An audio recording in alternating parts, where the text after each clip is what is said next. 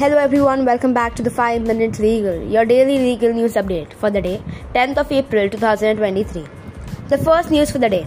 Supreme Court dismisses plea to complete previous recruitment processes to Army and Air Force which were cancelled after Agnipath scheme.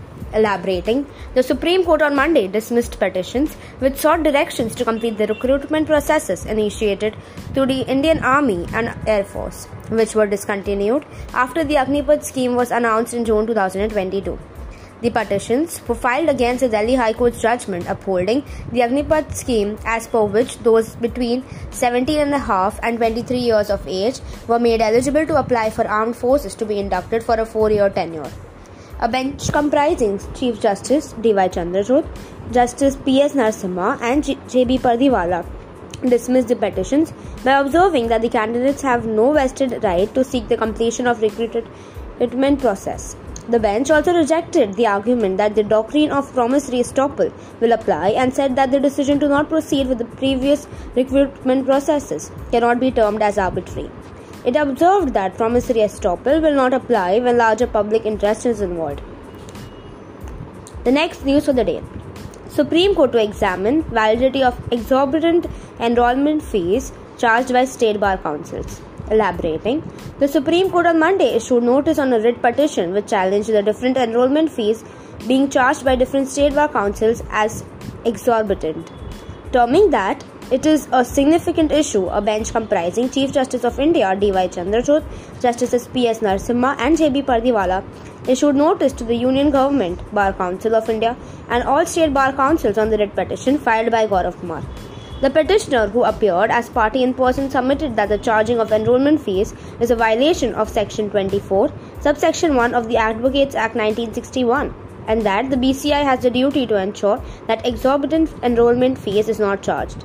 He illustrated the non-uniform nature of the enrollment fees by showing that in Odisha it is 42,100 rupees, in Gujarat it is rupees 25,000, in Uttarakhand it is rupees 23,650, in Jharkhand it is rupees 21,460, in Kerala it is rupees 20,000. The petitioner submitted that it affected the young aspiring lawyers who do not have the resources, the bench recorded while issuing notice. The last news for the day. Technology by itself not a remedy for all ills, said CJI D.Y. Chandrachud, emphasizes need for digital inculcation. Elaborating, the Chief Justice of India D.Y. Chandrachud on Friday emphasized the need for digital inculcation and an ecosystem that allows the benefits of technology to be actualized. Technology by itself is not a panacea. The Supreme Court judge reminded as he highlighted the importance of tailoring India in technology with respect to our social realities and making our design thinking user-centric. Digital exculture and ecosystem that actualizes benefits of technology.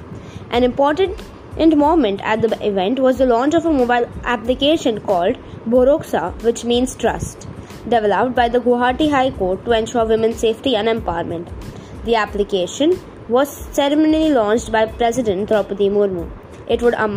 It would be, among other things, allow women in distress to send instant SOS messages with geolocation to emergency contact numbers.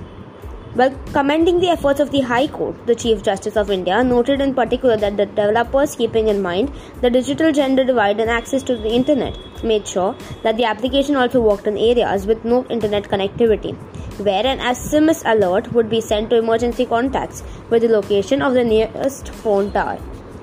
Thank you everyone for listening to us so patiently. You can also follow us on other social media handles such as Instagram, LinkedIn, YouTube and Spotify @ the 5 Minute Legal.